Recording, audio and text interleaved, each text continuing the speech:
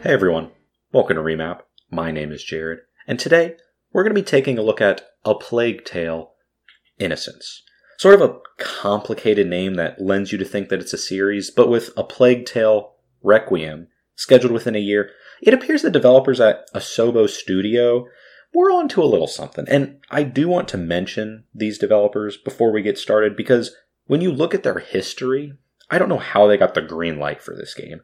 Their other titles are Disney movie tie-in games, a racing game, The Crew 2, and the most recent Microsoft Flight Simulator. And you'll quickly see Plague Tale it's not really like any of these other titles. It's a stealth-focused action-adventure game set during the 1300s in France. And really, the best way to describe the central narrative, not the specific story per se, but the environment as a whole, is that it's the bubonic plague, but supernatural.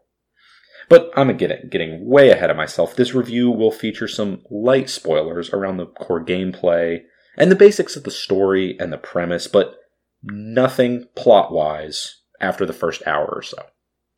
And as always, these are my opinions and mine alone. So, in A Plague Tale, you play as 15-year-old Amicia de la Rune, who's on the run from a shadowy organization called the Inquisition. And she's on this journey protecting her much younger brother, Hugo. The problem is, there's a bit of a plague going around, if you couldn't tell by the title, and the rats spreading it, they're not really your garden variety, pet smart, little mouse, cute little rat. No, you quickly discover swarms of thousands of rats that you watch eat people alive, like, fictional piranhas you see in scary movies. And if you're afraid of rats, do not play this game, because these swarms of rats look terrifying. They look deadly. They are just, they're a little freaky the first time you see them. They're all individually animated. You see them swarming around people. It's a little freaky, even if you're not even afraid of rats. So the story of this game revolves around Amicia keeping her brother safe from the Inquisition, while also uncovering the mysteries of this terrifying plague. And the gameplay fits this narrative by being a stealth-focused action-adventure game. You're sneaking around in third person, leading your brother to safety past intimidating enemies.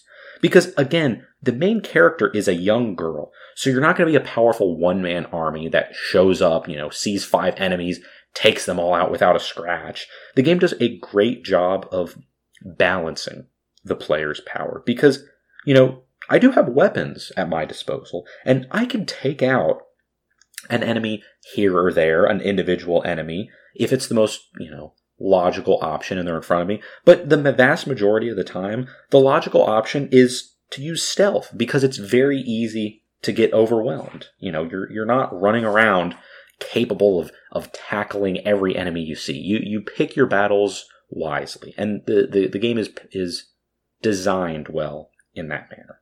Because if you get hit once, you die. So the stakes are definitely real. And later on, Plague Tale does push you to be much more aggressive, and by that time you have a much better understanding of the mechanics. But I did find myself having to restart a number of these later encounters, because I had to learn a whole new style of how to play. You get used to, through hours of gameplay, okay, I'm going to be stealth, I'm going to be slow, methodical, and then when it starts picking up and you need to make these snap decisions, you can very quickly get overwhelmed, because, as I said, you make one wrong move, you get hit once, you got to restart your checkpoint. And in addition to these stealth and action moments, there's also plenty of smaller puzzles sprinkled throughout the game. And they're not challenging or complicated by any means, but they serve to break up or tone down moments of stress or action. And the overall tone is really something I've been waiting and really wanting to talk about, because this game is legitimately stressful. And I mean that as a compliment. The first few hours were some of the most nerve-wracking and dramatic feelings I've had playing a game for a while. And these emotions helped drive my enjoyment of the game, but it also made it that much more apparent when it slowed down.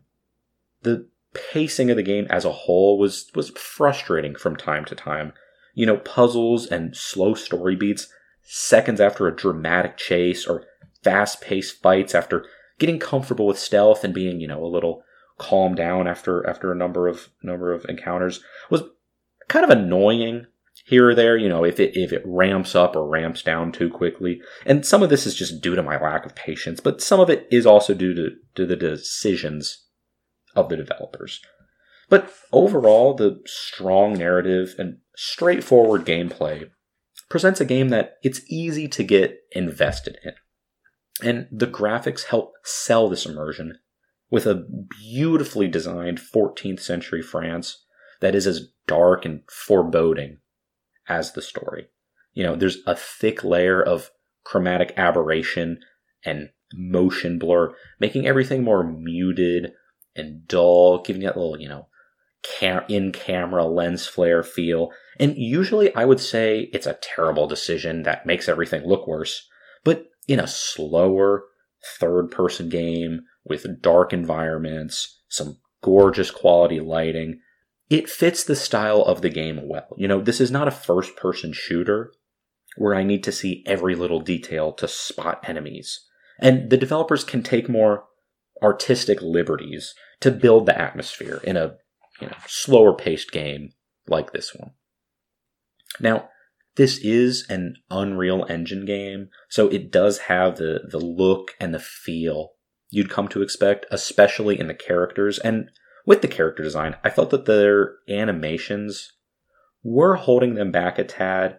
The gameplay animations were good, running around, sneaking, fighting people. It all felt solid, but some of the in-engine cutscenes, and especially the facial animations, they were just a little stiff, a little lifeless. It's such a challenge, especially for a smaller studio, to put out these gorgeous, high-quality facial captures like we've been used to in some of these AAA titles. So I want to give them a little bit of slack, but it's just tough to watch some of these animations in the cutscenes. And while the voice acting as a whole is solid, especially Amicia, who her voice actor I thought did an incredible job, the rest of the sound design really is the star of the show here.